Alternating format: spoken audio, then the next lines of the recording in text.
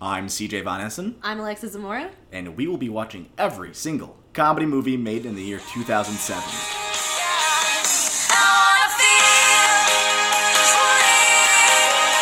Oh, 07.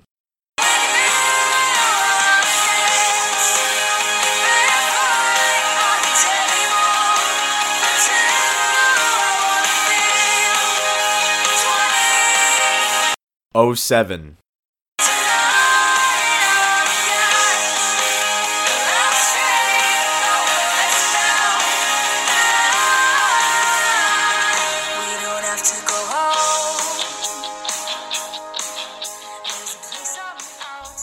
This is every comedy movie in 2007. I'm CJ, and that's Alexa. Ba-na-ba, ba-na-ba, ba-na-ba, And- ba-na-ba, ba-na-ba. This is my intro music. Yes, Ba-na-ba. yep. It's hard to do the intro Yep. while you're also doing the music. Yeah, it's difficult, Yeah. but I I got have really latched on to the Elvis part of this movie. No, so I dig. I'm going to only latch on to that. This is every comedy movie in 2007, and today we watched The Game Plan. The Game Plan. Dwayne "The Rock" Johnson, 2007 Disney football ballerina movie. This is our second sports comedy in a row. I guess you're right. Yeah.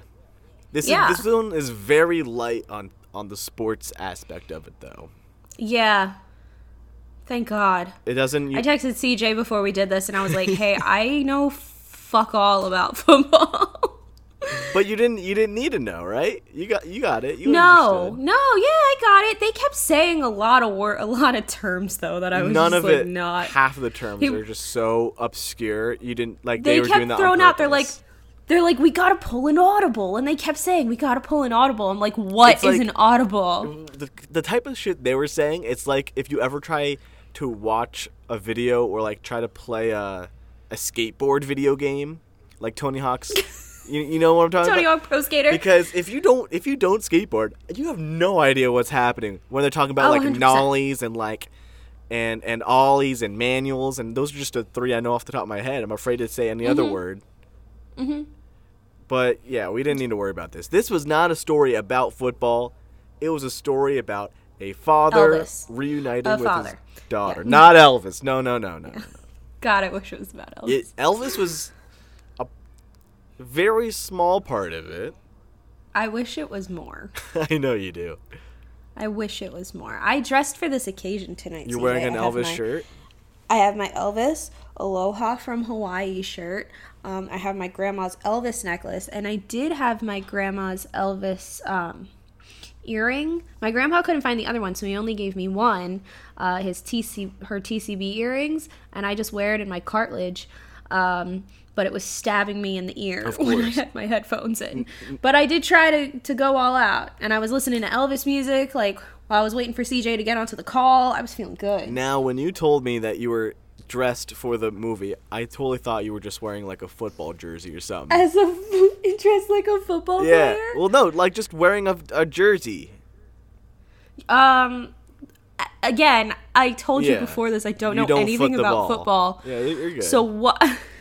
I had a Jets jersey when I was a kid. there It was you my go. brother's that he grew out of, and then like when I was in middle school, I would wear it because I pretended that I liked football. I understand. You good. I don't know shit. I know touchdown dances. There I you know go. a couple team names. I know Peyton Manning, Mm-hmm. and he's got another brother, Manning. I know the Nigerian brothers because they are on a CNBC show called The Halftime. There you go. I think you know And enough that's to it. be a ESPN coordinator now.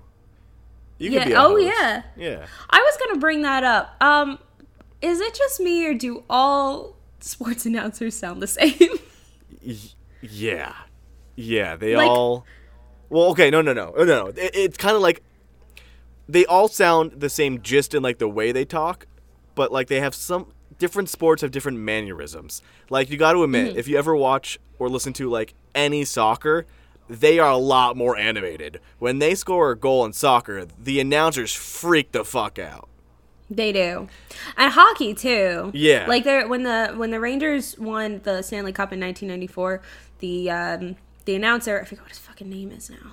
Yeah, it don't Shit. matter to me. But he, at the end, Mateau scored the winning goal, and he screams, Mateau, Mateau, Mateau, and it's like famous to this day. But like, but then I just feel like they all have the same cadence. it's you on know? the opposite side of the spectrum. Then there's the golf announcers, which I just can't get with because they That's just talk like this. ASM artists. Yeah, they're like, all right, That, Alexa Zamora is stepping up to the green. Her ball is in the tee, and she's getting ready for her first swing. And, oh, wait, that was a practice shot. She's still getting ready. The knees are bent, and she's going for the swing. And there she goes, a beautiful shot. The whole crowd is clapping. It's the softest claps there are. Yeah, fuck that. Yeah, fuck that. I don't know shit. I also, I knew one of the announcers in this movie, Boomer, because he had a show called Boomer and Carton that I don't think my dad watched. I think he doesn't actually like Boomer. I think my dad watches Boomer, like religiously. But I remember seeing, I've seen commercials and stuff, and I remember Boomer and Carton, and then when I looked it up, turns out Carton is like in jail now because he was caught for being in a Ponzi scheme or running a Ponzi scheme. So. And now it's like Boomer and Geo. So. Awesome. Yeah. Yeah. Hey, Alexa, what's the plot of the game plan? Okay. So, Dwayne The Rock Johnson is a star football player, but not in the NFL, in the fake NFL. Yeah, because called like they didn't want to buy the rights or have to like do any of that Yeah, they were having some issues with like they were the Boston Rebels. The Boston Rebels. That was the the Boston team. Rebels. Boston Rebels, catch the magic. After that scene, we'll talk about it. But after that scene, the rest of the movie, I was just sitting there whispering to myself, Boston Rebels. He went full Mike Tyson on that. Yeah. So the game plan is all about Dwayne The Rock Johnson, who plays Joe Kingman. He's just the most the king. Egotistical sports quarterback there is, right? Mm-hmm. And he's kind of lonely in his beautiful penthouse apartment, but wait a minute. Who knocks on his door? It's an 8-year-old girl who claims to be his daughter when he had a wife at a very early age and they divorced. But as soon as they divorced, the day they finished, they ended up fucking and getting pregnant. And she never told them about it. And so she's just like dropped off her kid. Surprise, surprise. And that's the movie of the 8-year-old girl and Dwayne The Rock Johnson trying to work together to live together for a whole month. So right off the bat, I've got some issues. What issues do you have? This seems like a perfectly reasonable plot. The logistics? What logistics? Of how What? this child came to be. Oh, and yeah, I how told you already. The Rock never knew. Okay. So first of all, I guess Rock is a hot young star in football team. Mm-hmm. Rock got married to a woman, right? Yes. But they didn't work out. They clash. Yes. They want divorce. They get divorced. The day they got divorced, she was like finishing up some shit, signing papers, whatever. But then, because The Rock is so charismatic or handsome, or because she still loved him, they fuck. Yes. But, okay. Okay, that's fine. It happens all the time. You'd be surprised how often people get pregnant the day they sign their divorce papers to their former husband or wife. You know what? Maybe. But to not tell him, That's and for true. him to not, it's not even. You got me not there. Even, You got me there. Like, for him not to know at all. Like, what a fucking secret to keep. Is it criminal to keep that secret? I don't even know. No, I don't think it's criminal. Because I'm sure there are instances where people, like, a baby accidentally happens and perhaps it's not the best relationship in the world and they want to, like, keep it from them.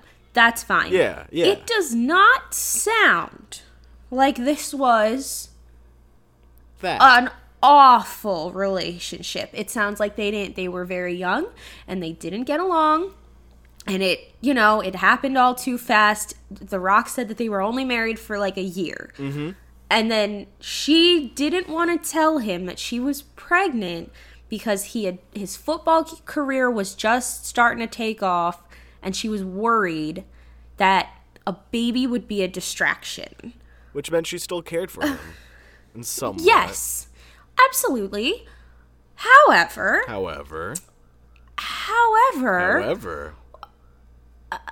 you can still tell him that you're having a baby. Like, what do you mean? Like, okay. He's a quarterback. Like, okay, you know what? You're like, listen, we're already divorcing. They're already divorced. They're already divorced, moved out in separate places. All she has to say is, listen, I'm pregnant, but we are divorced, and you can have, I guess, visitation rights or whatever the fuck with your daughter, but you can still pursue football. And I will take care of the baby. I will be the main carer person. But that didn't happen. Why? And then all these people to keep a secret. Also, so the daughter, Peyton, who's played by Madison Pettis, Peyton comes up and she's like, she sneaks away to The Rock's house because somehow she found out that The Rock, I guess her mom did tell her that The Rock was her dad, but she was like, oh, it's just not the time. Whatever. So she is supposed to be going to some private ballet school while her aunt is in Africa because her mother had passed away. But that's a surprise twist. You can't tell. That's a surprise twist. The listeners aren't supposed to know that yet. I'm so sorry, but I have to break down how fucking ridiculous this plot is. Yeah. From the get-go. Get on it, dude. Get it. This is so crazy. So the mother is dead, but Madison Pettis doesn't want to tell The Rock that her mother is dead. Yeah. So she pretends that her aunt is dead. Her mother is in Africa doing charity work, and she is without phone service or email. She tells The Rock, my mother did this, and she's like, oh, she wrote a note. It's a typed note. Yeah. Not like a handwritten note like, hi, The Rock, this is your daughter. From your ex-wife, Sarah, blah, blah, blah. It's a typed out note. And he's like, oh, well, I'm not going to believe this for good reason. And then she's like, oh, but I also have my birth certificate. Where did she get it? I don't even know where the fuck my birth certificate is. My mother has it somewhere. It locked away somewhere just in case. I don't know where the fuck my birth certificate is. So where an 8-year-old got hers. But then she's like, oh, your name is on it.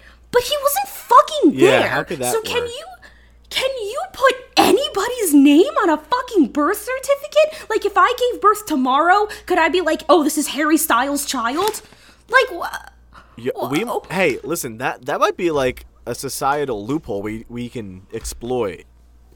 Maybe. And then I have to collect child support from Harry Styles. And then we'll meet. And then he'll fall in love. And then we will live our lives together. I'm sorry, Mr. Watermelon Sugar, but this birth certificate clearly says Harry Styles. And that's your name. Clearly says Harry Styles. So she wrote Joe Kingman on the birth certificate. Now, this is when Joe's career is just starting to take off. Blossoming. Wouldn't you think that someone would get wind that the blossoming star quarterback of the AFF, not the NFL, has a child that he doesn't, like, nobody said anything. Like, these records are not private. You can go and get them somewhere. Well, exactly. The records were in the child's hands this entire time, so no one else was able to get them. So I guess so. So she's like, oh, I have a birth certificate. Your name's on it. And he's like, well, I guess so. And then the girl is 8, which means that, in theory, he has not spoken to his ex-wife in 8 years. That is not that long of a time to to forget everything about your ex-wife. I know he's like very self-censored and whatever, but like you were married to that person. Obviously you had some sort of relationship. So he's like, oh, what's your aunt's name? Connie? And she's like, oh, it's Karen. And he's like, oh, right, Karen. Like, how do you forget that? And then at the end, you find out, because she lies, and she's like, oh, my Aunt Karen is dead and my mom is in Africa. Turns out that the mother is dead. Her Aunt Karen is the one in Africa. I don't remember why she lied about this, but she did. And the aunt is like, oh, Sarah died. Also, generic fucking names, Sarah and Karen.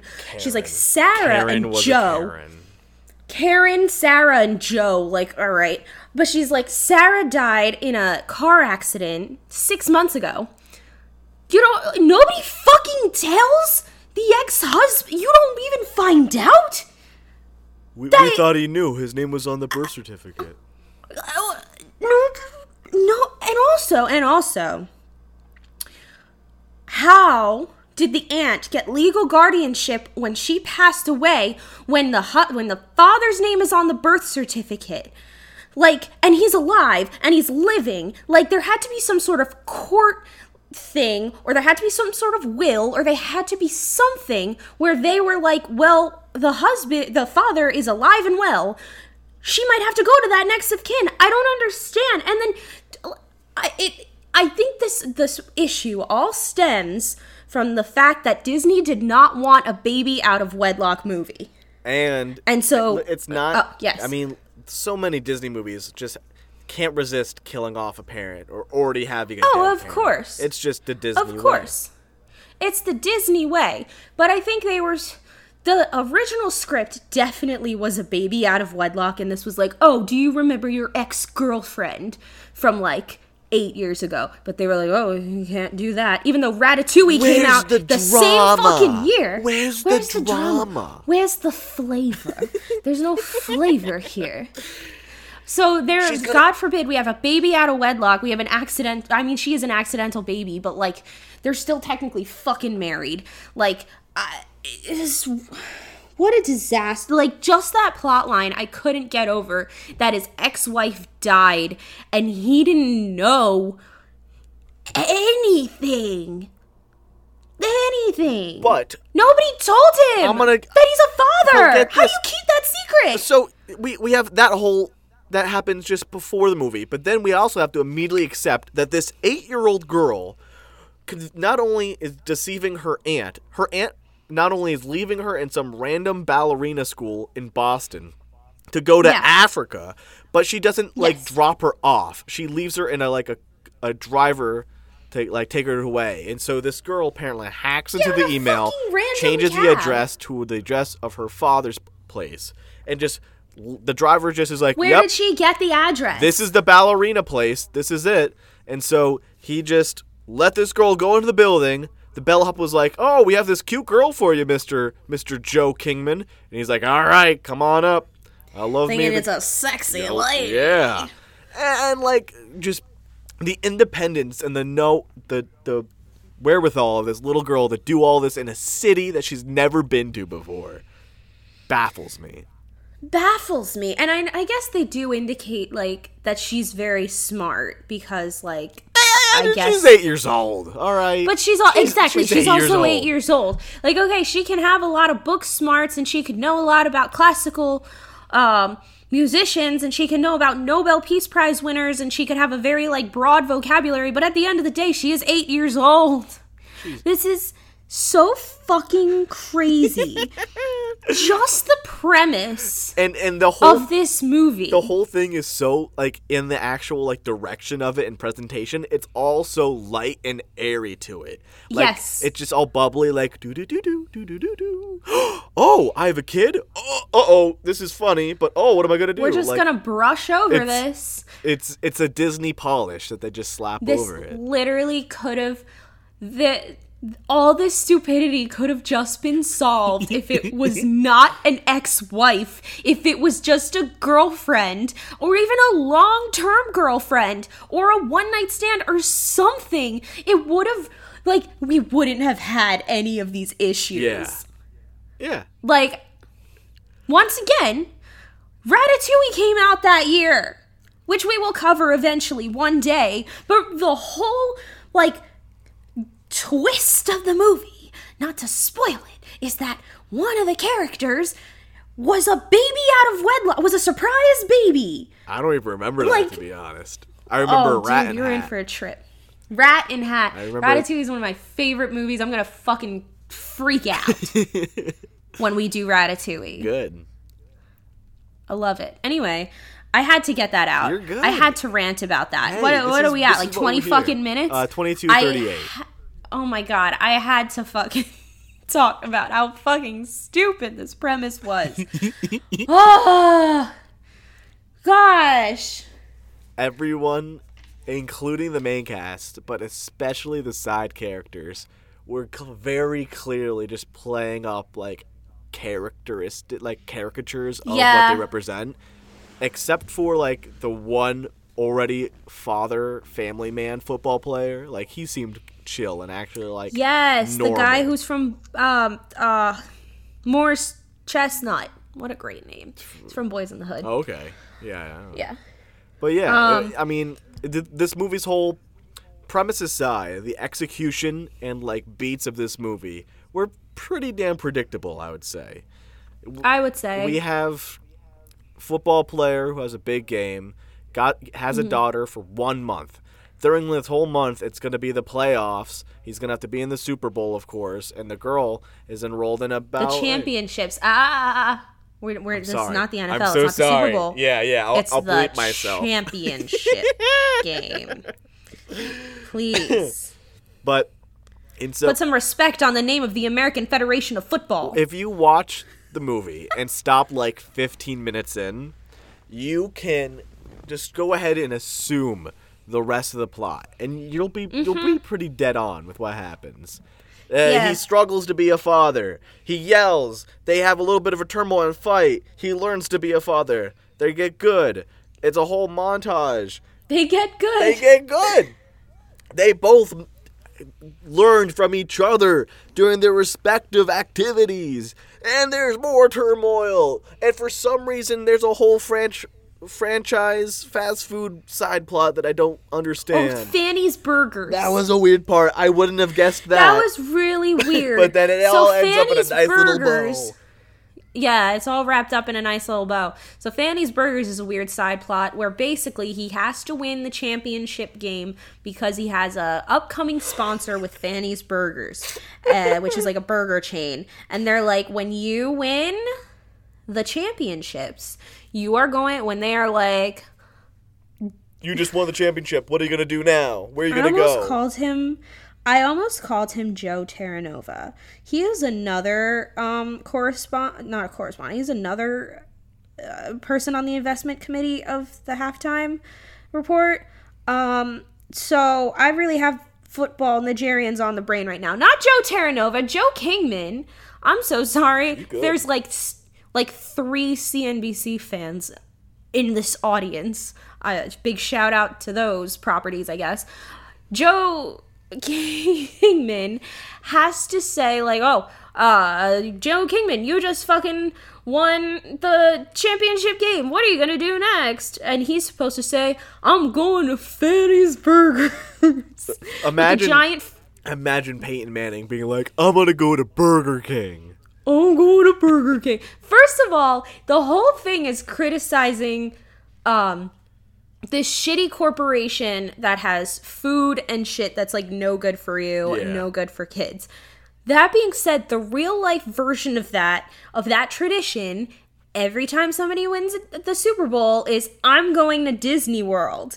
So is Disney World saying that they're a shitty corporate entity?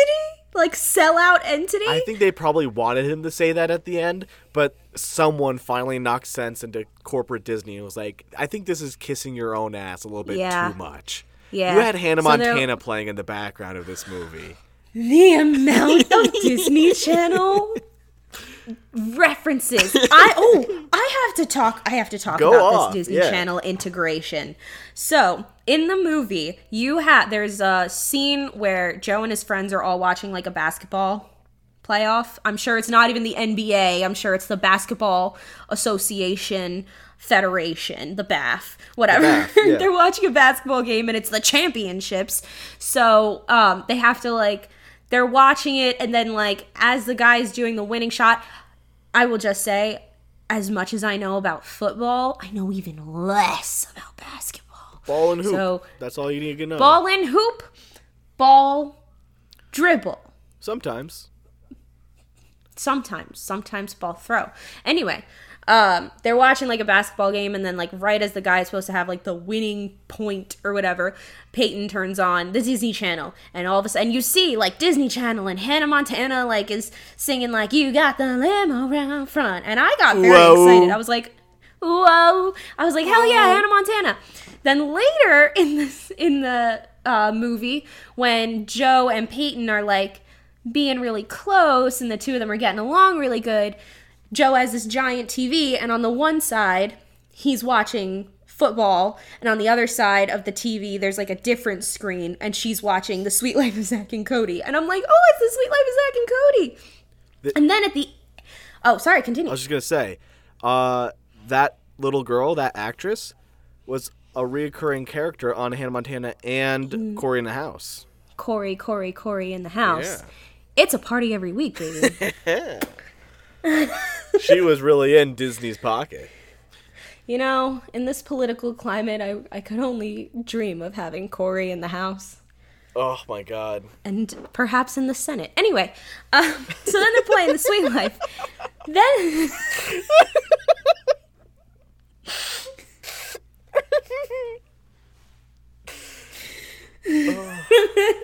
That's a party every week, baby. A house party. House of Representatives party. Just okay, so side tangent, but you remember when like you used to be able to like record things on your phone before we had smartphones, and then you would be able to like make them like your ringtone? I was very good at recording things on my phone. I would have like the timing down, and everything would sound as clear as they could on like an NV2. And I recorded the Cory in the House theme song as like a ringtone, and I would, you know, like you'd send it to your friends and they would save it. That Cory in the House ringtone went a lot farther than just my friend group. You're doing the Lord's work. Viral. I don't know what to say. Going viral before going viral was a thing. Yeah. Anyway, so then they're playing The Sweet Life, and then there's a montage, not a montage, there's a scene where Joe takes Peyton to like this, essentially is like a knockoff American Girl store, and they play the song "Do You Believe in Magic" by Ally and AJ, which was a song that they recorded for the Disney Channel original movie Now You See It. I didn't even put that one together. I loved Ally and AJ. I still do. But the Disney Channel integration goes farther, because the week before the game plan came out, Dwayne "The Rock" Johnson guest starred in a double-header new episodes of Hannah Montana and Cory in the House. Oh! Yes. And then, like 2 years later, he was in a remake of Escape to Witch Mountain called Race to Witch Mountain, which was another Disney movie. That, yeah. And yes, and a few days before Race to Witch Mountain came out, they had Dwayne "The Rock" Johnson back on Disney Channel again to guest star on Wizards of Waverly Place. They did not let this man rest. They worked him. I mean, he was making that bank, though, so. He was making that bank. This was the last movie that The Rock was billed as The Rock. I saw that, yeah. He has not been billed as The Rock since. He's been billed as Dwayne Johnson, but he will always be Dwayne "The Rock" Johnson in my heart. It's kind of weird seeing him with hair, too. Like that. I literally have a note that says that. The hair made him look younger, right? And I get that. Yeah. And I think he looked a little bit... He was slimmer. Slimmer, yeah. Because current Rock... is a mountain. Yeah, he's a bulldozer. He's like, I know that in this movie, they were, like, making jokes about how he's, like, a freakishly large man, but I was like, He's nothing this is compared to future Rock, yeah. No, this Rock that we have right now, I dare say this is peak Rock. So here, if I were to go and hug Dwayne The Rock Johnson in 2007, I would be able to get my arms around him and clasp my fingers together, I think. Yeah, at least. 2020 Rock, I don't think my fingers would even be able to, like, look each other in the eyes. I don't think my fingers would even be able to get around his waist. That's what I'm trying to say, yeah. Yeah. This is. And we're not saying, Rock, buddy, we love you. We're not saying you're fat. No, this is not a bad thing. You're just I a think conglomerate we're at of peak muscle. Rock right now. The man is a fucking monster in every good sense of the word. I want him to ruin my life. I love him. This movie, I love The Rock. In this movie, like, when he started, like, warming up to Peyton and the two of them were, like, buddies and he was being all cute and he was like, you know, no daughter of mine ever gives up. And then he's, like, in a ballet recital with her. I was like, damn, I don't ever want to have kids, but, like, I want to have The Rock's kids. But if you do, you can't tell them about it until 8 years later when they find out themselves. Until 8. Yeah. What's the point? What's the point of having children with The Rock if you're not even gonna parent with The Rock? Like, those are good genes. Those are good genes, Those are bro. Wranglers right there. Oh my gosh. And then Levi's oh my God. even. Yeah. Those are them good Levi 501s, baby. Yeah. $120. I don't know much about jeans. The Levi 501s are like the most popular right now. Okay. Well, at the time that I worked at Urban Outfitters, Yeah. like a year and a half ago. I'll take your word for it. Yeah. Anyway, I love The Rock. So good. He's so good. I love him. He sings in this movie. But he sings very poorly. But I think that's Oh kind of my God. I don't know if it was on purpose. I mean, he sung in Moana too. They must have done something to fix him in Moana. He put his best effort into Moana. But you also have to realize that the person who wrote all the songs and was probably coaching him was Lin-Manuel Miranda. Yeah. And, well, Lin-Manuel Miranda does do his best, doesn't he? Mm-hmm. Yeah, I'm with you there. So I love so he sings The Rock and Peyton.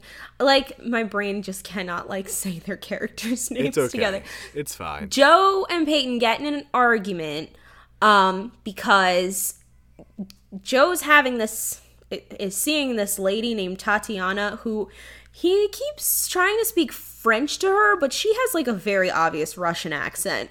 So I didn't know about that. I think it's because she went to France during that little vacation. Oh, I thought he was, like, trying to speak French to her because she was French, and I'm like, maybe this that bitch is obviously not French. Yeah, I don't know. But they got in a little spat, a little quarrel. They had a little quarrel because Tatiana came back from France very last minute, and The Rock and Madison Pettis are bonding. And then he's like, oh, Tatiana's coming. You have to hide and take all your shit and hide.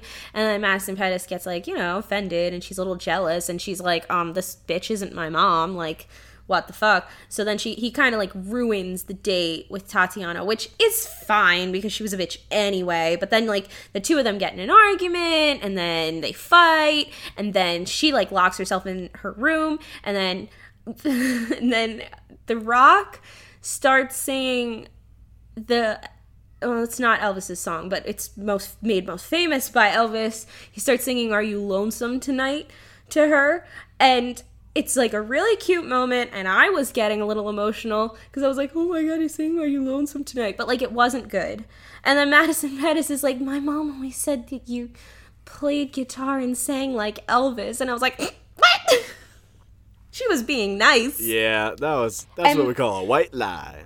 And Peyton knew it too. She's like, I think she was tone deaf. Also, Are You Lonesome Tonight it was a cute scene, and he did change the lyrics, but it is a song about a woman who betrays the Elvis, and then he like kind of bitterly asks, like, does she regret it? Yeah. But Yeah. also in the song, Elvis has this little monologue where he's like, I wonder if you're lonesome tonight. And he talks, and he's like, my favorite line, he goes, honey, you lied when you said you loved me, and I had no cause to doubt you.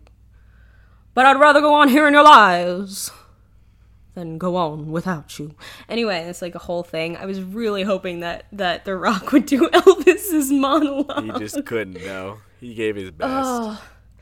Wouldn't it be funny if if The Rock had a Boston accent? Oh, no. That would have been too much. That would have been rough. I was like, man, could you fucking imagine The Rock trying to be like, Peyton, where'd you park my car?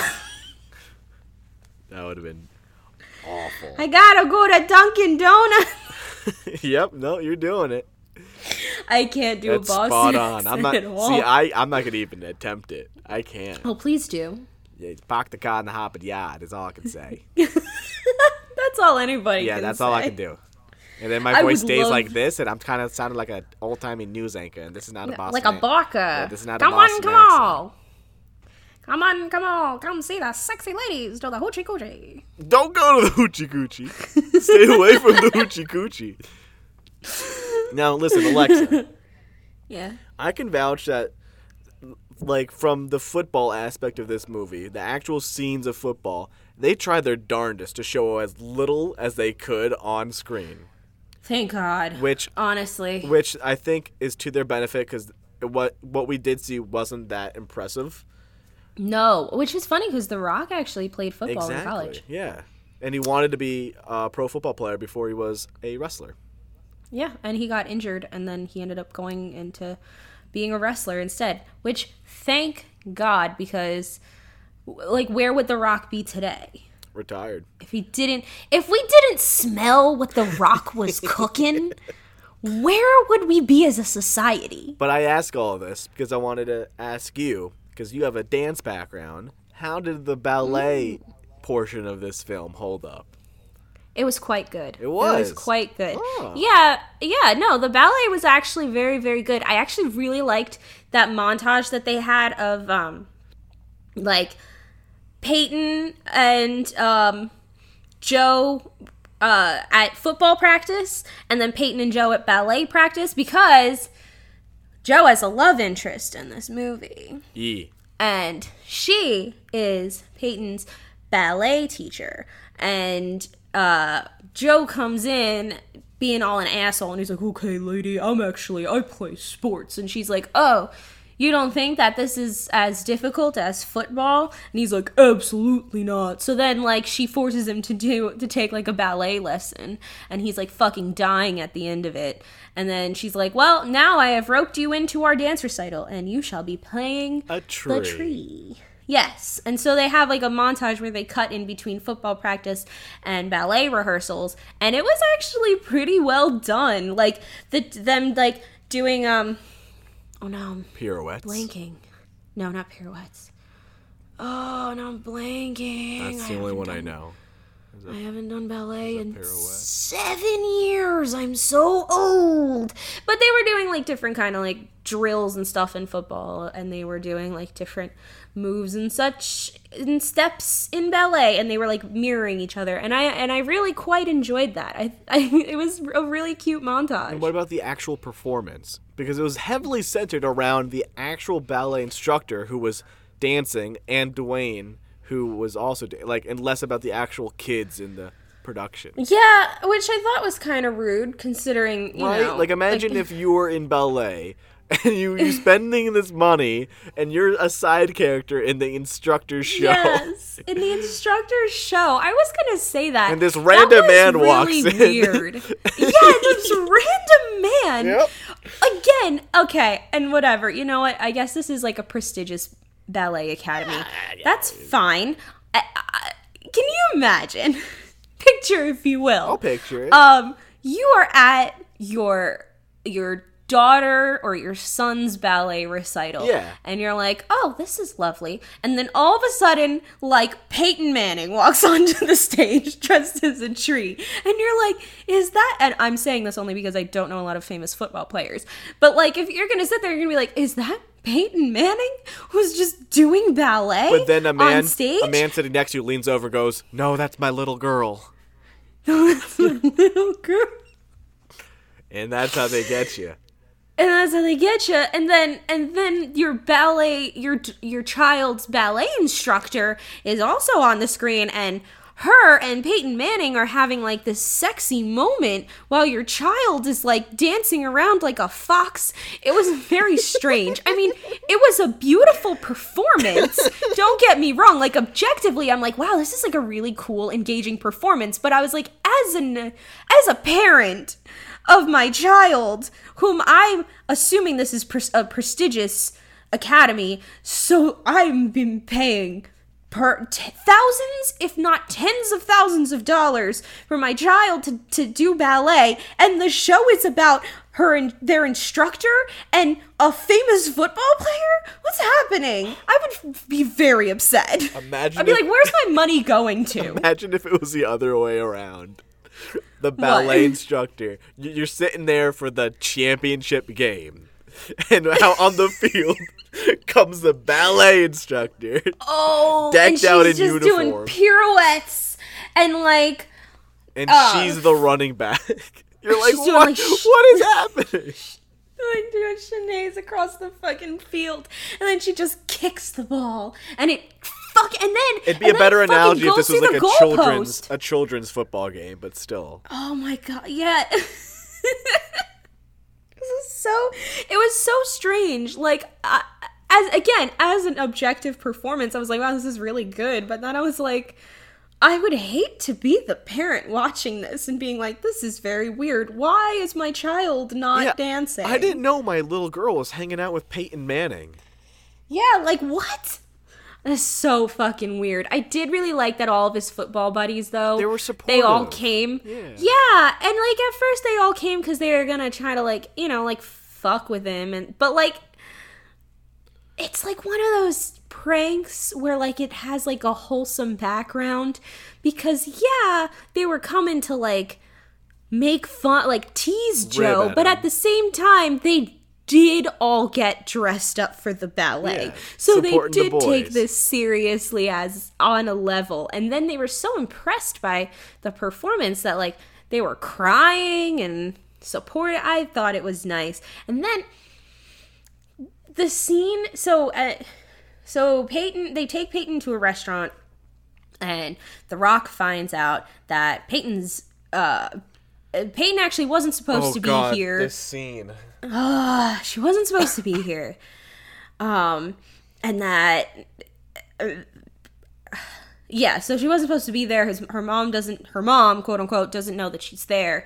And The Rock starts freaking out. And he's like, this is going to look really bad on me that I like kidnapped it.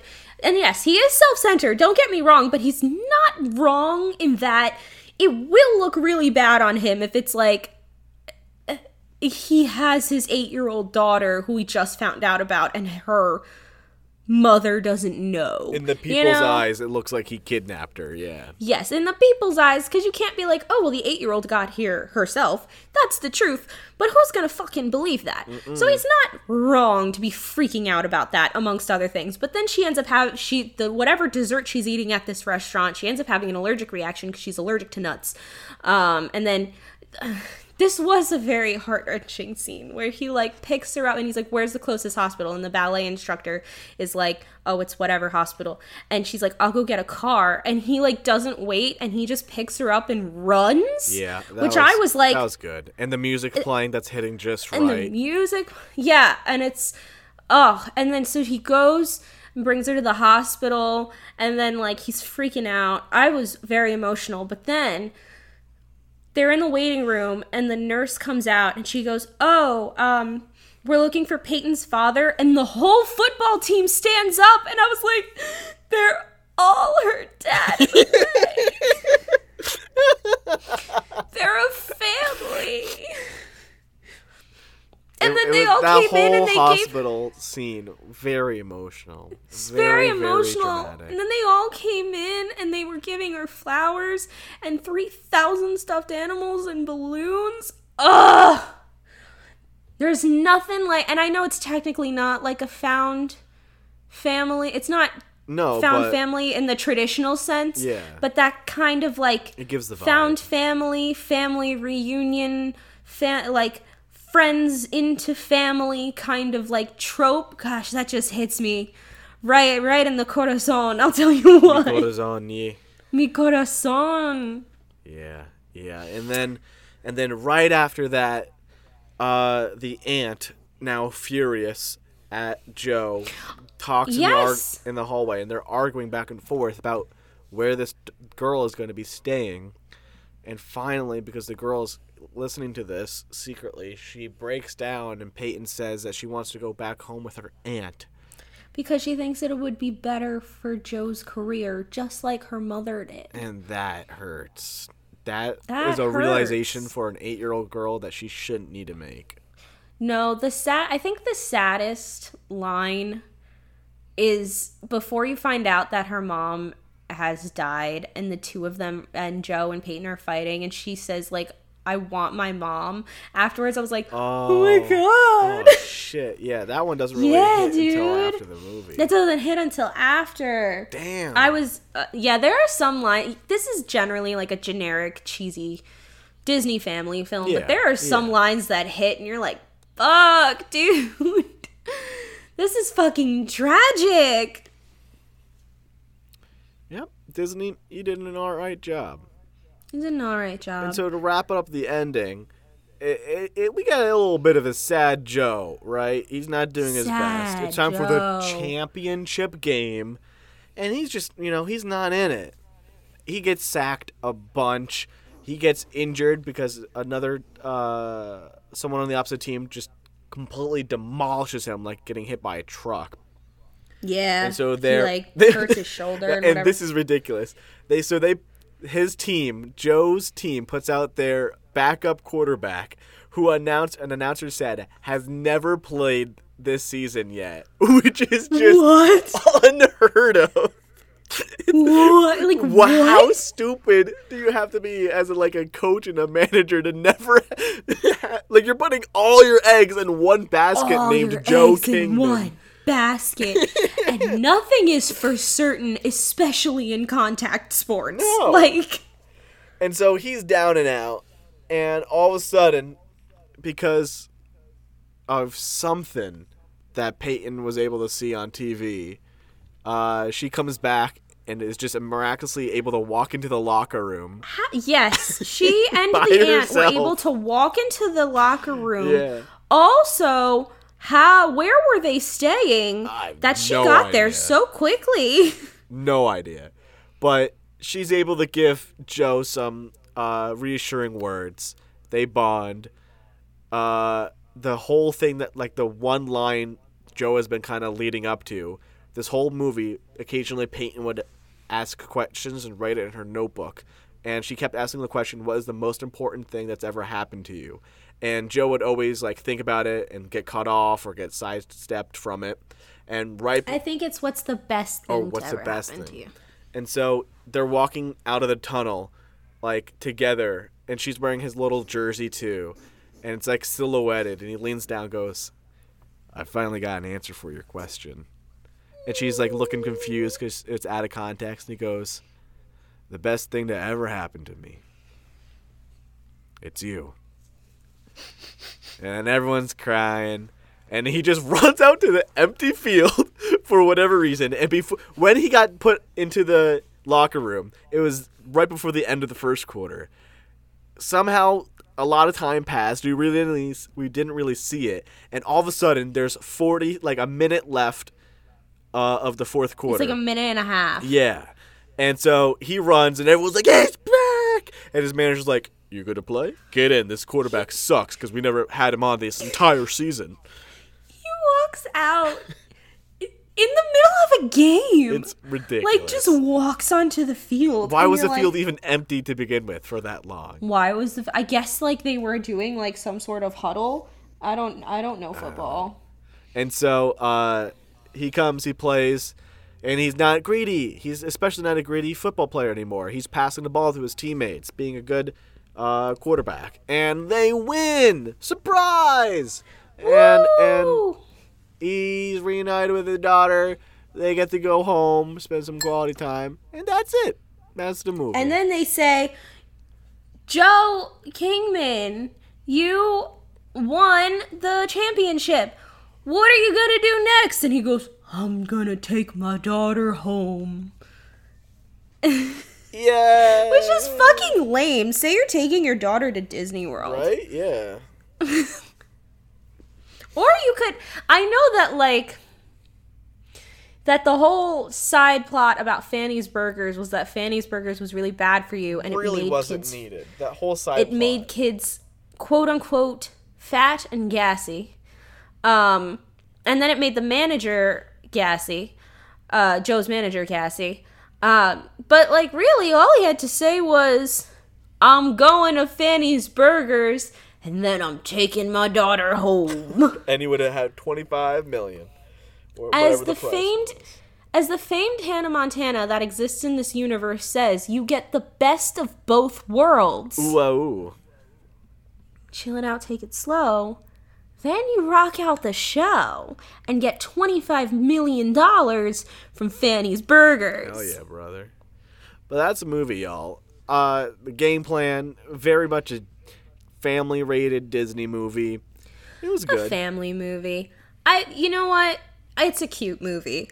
It's, I wouldn't be like, oh, this is a hilarious It's a comedy. kid's movie. I wouldn't say. It's a kid's movie. Exactly.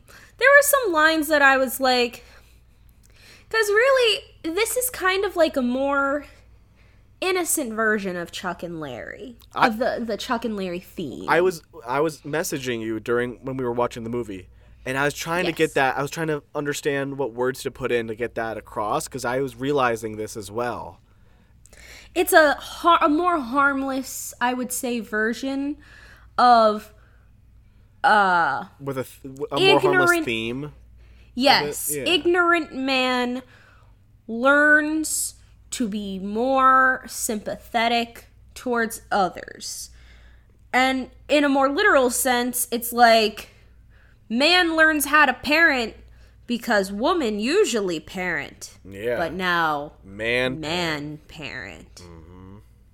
And they even have a line where, like, Joe is telling the ballet teacher, and he's like, oh, thank you so much for, like, helping me with, like, because he takes, like, Peyton and all of her friends to, like, the knockoff American Girl store.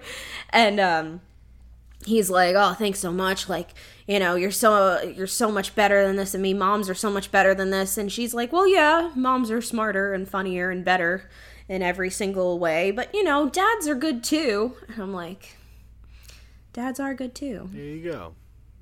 Dads are good, too. But there was a couple, like, weird lines that, like, they would make fun of Joe for, like, being sensitive and stuff. And then he teaches all of them that being sensitive and being in touch with your feelings and caring for others is okay. Thanks, Joe. Thanks, Joe. Yay. His dog had a very generic name. Spike. Very, very Spike. hyper-masculine given name. I wish that this movie leaned in a little bit more into the Elvis aspect. I know that there's, like, a lot of Elvis, like, in the background, and there's a lot of Elvis memorabilia, which, by the way, for the Rock's character being a big Elvis fan and all of the memorabilia, that was all, like, the Rock's idea, because the Rock is also apparently a huge fan of Elvis, and most of that memorabilia is his own private collection. Oh, wow. But I feel like they could have leaned a little bit more, maybe had some more music. I think that they, like, Spike is such a boring name for a dog. It's so generic. Why didn't you name him after one of Elvis's thousands of pets that he's had over the years? Like, he had dogs named Sherlock. His favorite horse was named Rising Sun. Like, you had so many things to choose from, and you chose fucking Spike? Boring. I'm sorry you didn't like the dog name. That's okay. I also wish that he actually, you know what? Never mind. He did a lot of weird Elvis dancing sometimes. A little bit. I just wish we like kind of leaned in. Please choose life, my friend. Okay. I just kind of wish we leaned into Elvis just like a little bit more, but that might just be like a selfish request on my part. You are decked out all in Elvis garb. I wanted to dress the part. I don't know shit about football, but I do know quite a bit about Elvis, so. Yeah. Hey, Alexa, would you like a Amazon review? I would love that. I'm gonna be completely honest with you. I looked through all the Amazon 1-star, 2-star, and 3-star reviews. Uh-huh. None of them were really funny. No. I know, I'm shocked too. There wasn't a lot to begin with, and the ones that were there just didn't have that je ne sais quoi that we require in this segment. I have one here that I'll read to you, but I do apologize for not having an absorbent amount of shitty takes. Tim Warnecka rated this 2 stars in 2010. I wanted to like this movie, but ... I've watched this movie twice. I very much agree with Erica J. Diamond's review, where she said, Dwayne "The Rock" Johnson extends his considerable talents to his family-friendly film. Though the premise of a familiar one, a self-centered playboy discovers the joys of fatherhood, Johnson's charm and sincerity make it worth the watch. Likewise, Rosalind Sanchez does a tremendous job in her role as ballet instructor Monique Vasquez. Her real-life dance training is showcased in a poignant performance with Johnson and the children. This is one of the more enchanting scenes of the film, ... It is guaranteed to maintain your attention. I'm not a dancer, and I found the dance performance scene very much enchanting, as Miss Diamond said. Otherwise, this movie very much fell flat for me. Wildly unrealistic, sexist, and classic. A very manipulative movie on Disney's part. My daughter loved it, so it gets 2 stars from me. See, this is what it's only 2 stars. But she gave what was the name of this person? Tim. He gives it 2 stars, but like, he gives so much praise in the majority of this fucking review. He's like, Dwayne "The Rock" Johnson is super charming. I already forgot her name. Rosalie something. The ballet teacher is great. She's great in her role, and she's a great dancer. And this was a cute movie, and it's whatever. But also, it's terrible. 2 stars. I just don't understand what makes people want to leave like a well-written, serious review for a movie on Amazon. If you're an actual film critic, you're not leaving reviews on the DVD copies of Amazon movies. And so everyone doing it there, I just don't understand the headspace you need to be in to be like, I very much agree with the review from this person, but I have to say that I found and they list, and some of these reviews are whole phone pages long. And I'm like, dude, this is the game plan we're talking about. You can get this for $5 at a Walmart bin. Yeah. Listen, we do not have time to unpack the psychology of people that want to leave well-written and well-thought-out reviews on Amazon. I just want to sit down with society and just tell them, you don't gotta do it. They don't have to. You don't but have they to. Want to. You don't need to give us a review. I'm reading them. you don't need to say it. Which is weird because this whole podcast is us reviewing, I guess. Yeah, I mean, you know what? There you go. It's literally the pot calling the kettle black because we're like, who are these fucking people that want to fucking leave reviews about the game plan? Meanwhile, I'm an asshole. I'm sorry. We're on hour minute 04 on our fucking recording, and we're like, oh, who are these motherfuckers who want to fucking review the game plan? Here's the thing. I'm not. Anyway, here's our hour review of the game. I am. It's different, all right? I'm saying it's different because Alexa. What do we have to offer? I'm talking to you right now. This is a conversation. Okay. You and I are conversing. We just so happen to be recording it and putting it to the public. I am not going. This is not going on Amazon. This isn't. This is not me reviewing a DVD product on Amazon. But this is different. But CJ, at the end of the day, both us doing a podcast in which we are conversating and the lone person who's putting a review out on Amazon, we are both releasing our thoughts into the public, and for what? Why? You're making me realize things I didn't want to realize. This whole time, I thought we were different from those Amazon reviewers, but we're actually a part of them. We are the same, CJ. We are two sides of the same coin. No, we can't. This is what podcasting is, CJ. No. This is what podcasting is. It's because we have blown so much smoke up our asses thinking that other people want to know what we think. And so do these Amazon people. You're right. I hate it. You're right. When you're right, you're right, and you're right. I hate it here.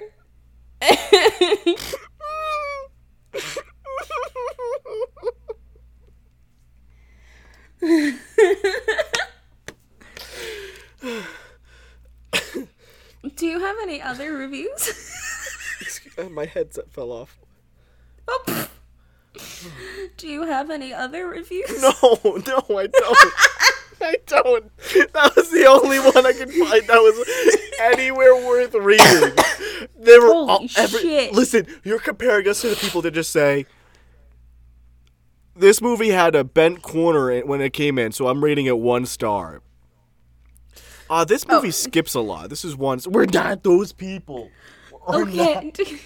But CJ, these people come in full steam and are like, fuck this movie. Here's my 1 sentence to generally about 3 paragraph review, and then they bounce the fuck out of there. Once again, CJ, we have spent an hour talking about this. But we're not. We're okay. But our end goal of this, what we're trying to do is not just a review of the movie. No, it's a discussion, and we're trying to just have fun. And we're unlocking the lore of 2007, making the jokes and the ha-has. Making the jokes, making the ha-has, but at the end of the day, CJ, we are those people. This is what Luke Skywalker felt. You're looking at the Amazon reviews and you're like, you killed my father. And the Amazon reviews are like, no, CJ, I am your father.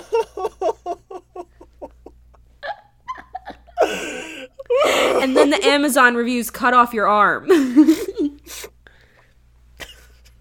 Might as well. Fuck. Jesus. Oh my God. What a revelation. Well, do you have any other thoughts? No, I am done. I have a couple things. I'm done. Yeah, you go off. We didn't talk about Catch the Magic. What is there to talk about? Nothing. It was just this stupid scene. I feel like I is that set the Mike up. I Tyson kept bit? quoting it. Yeah, the Mike Tyson bit. I didn't even think about it as a Mike Tyson bit. Oh my god, that was It such did a sound Mike like Tyson Mike bit. Tyson. Yeah. So he's allergic to cinnamon, and Madison Pettis is like, "Here, you want a cookie?" And he's like, "Sure." Which, by the way, are very obviously Snickerdoodle cookies. So how the fuck did you not know that there was cinnamon in it?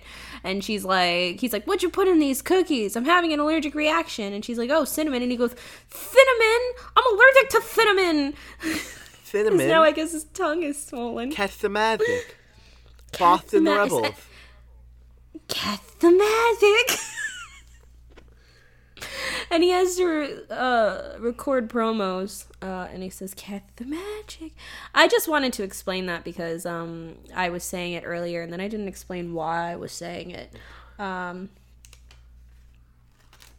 So, this budget, it would cost $22 million to make.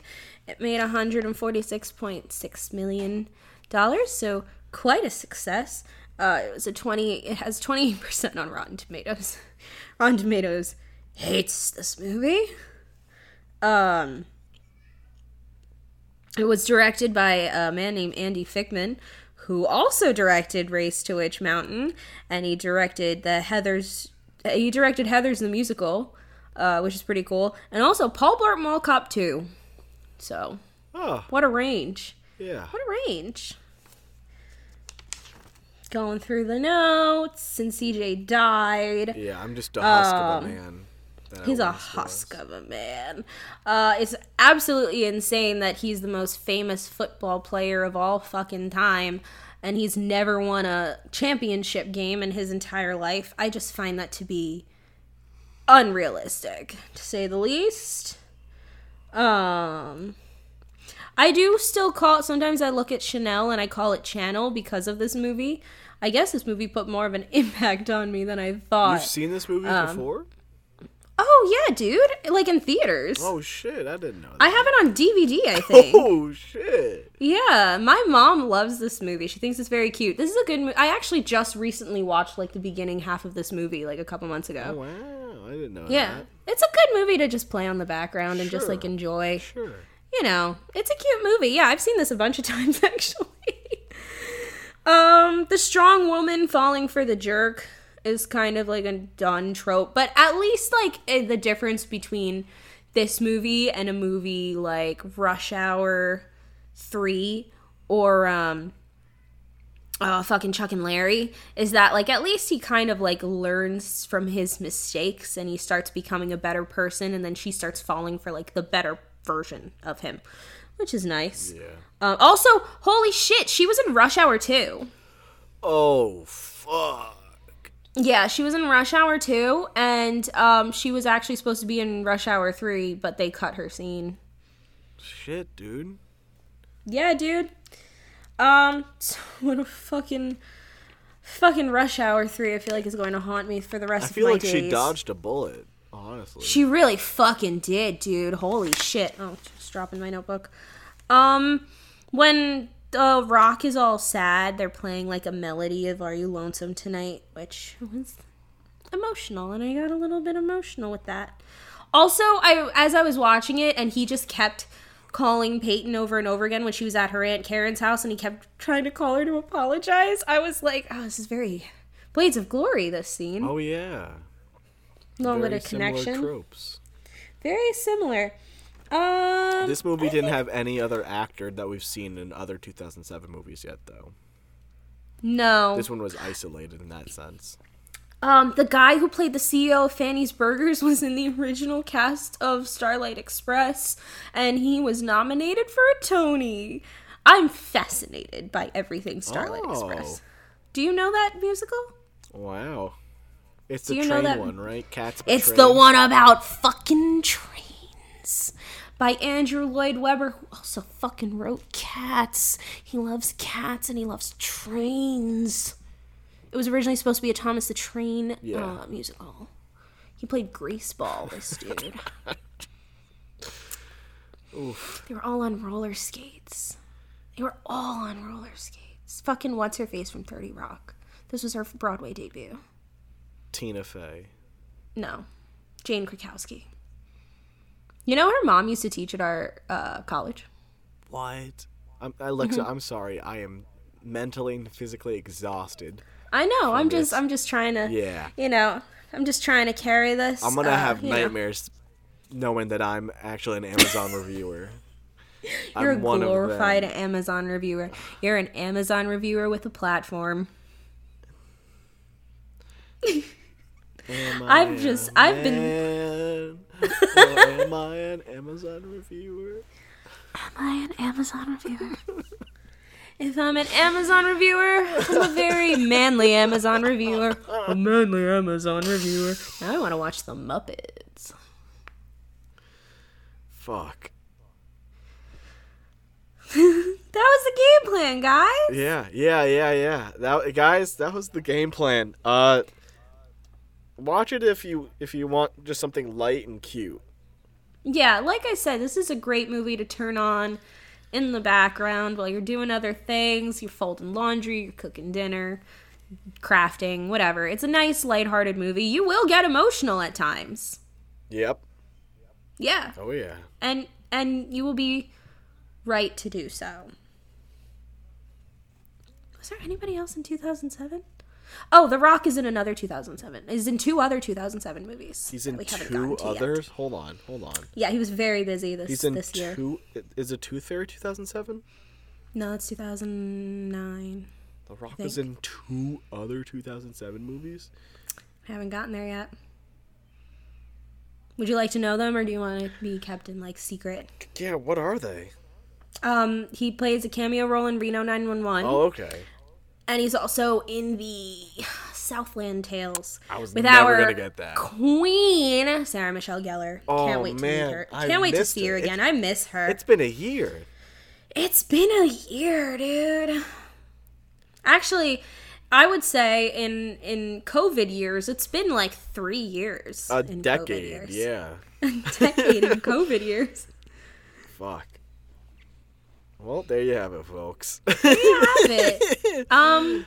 You know, if you like football, I wouldn't The Longest seek Yard this instead. out. Watch The Longest Yard. If you like football, I wouldn't seek this out. If you like Elvis, I wouldn't seek this out. You know who did Elvis really well? Lilo and Stitch. Yeah, they even did the same ending song. Yes, Burn in Love. Yeah. Except they used a cover in Lilo and Stitch. But still, I can't believe they didn't use Little as Conversation. That's what everybody uses. Anyway, good shit. Yeah. Hey, Gina. Gina. Hey, Gina.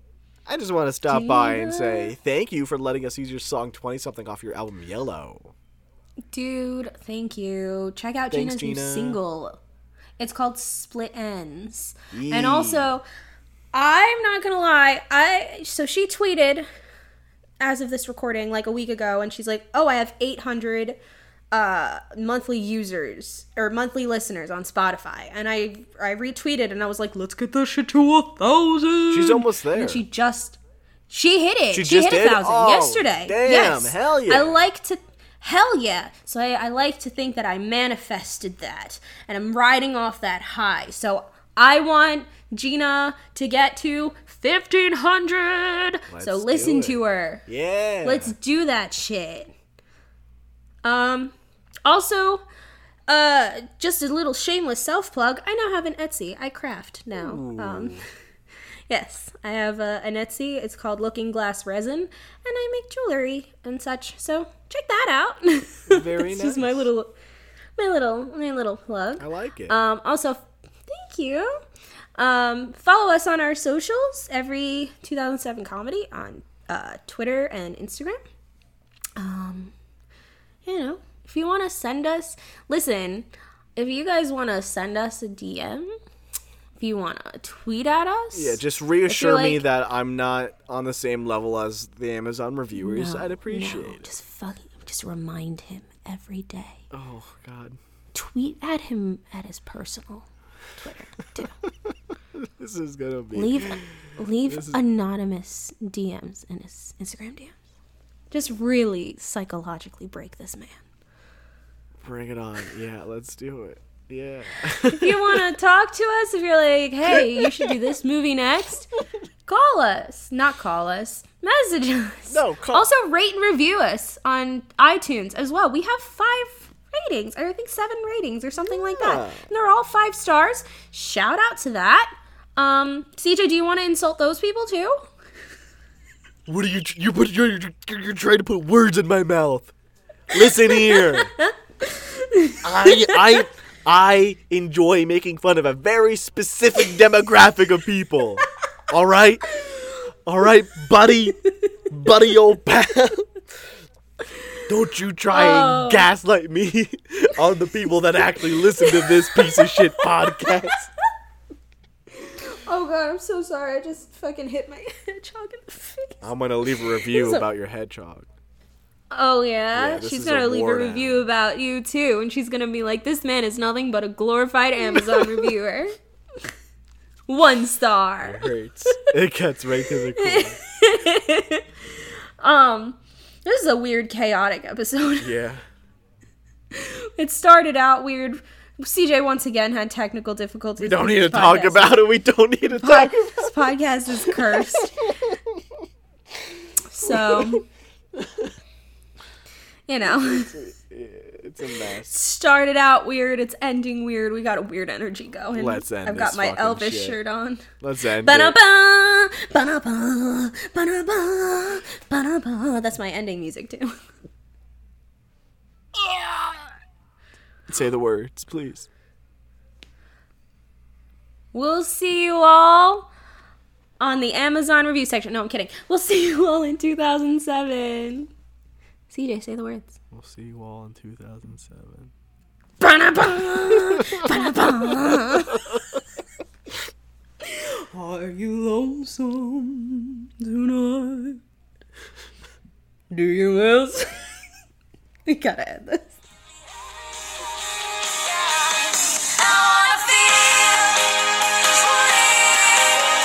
Oh 07.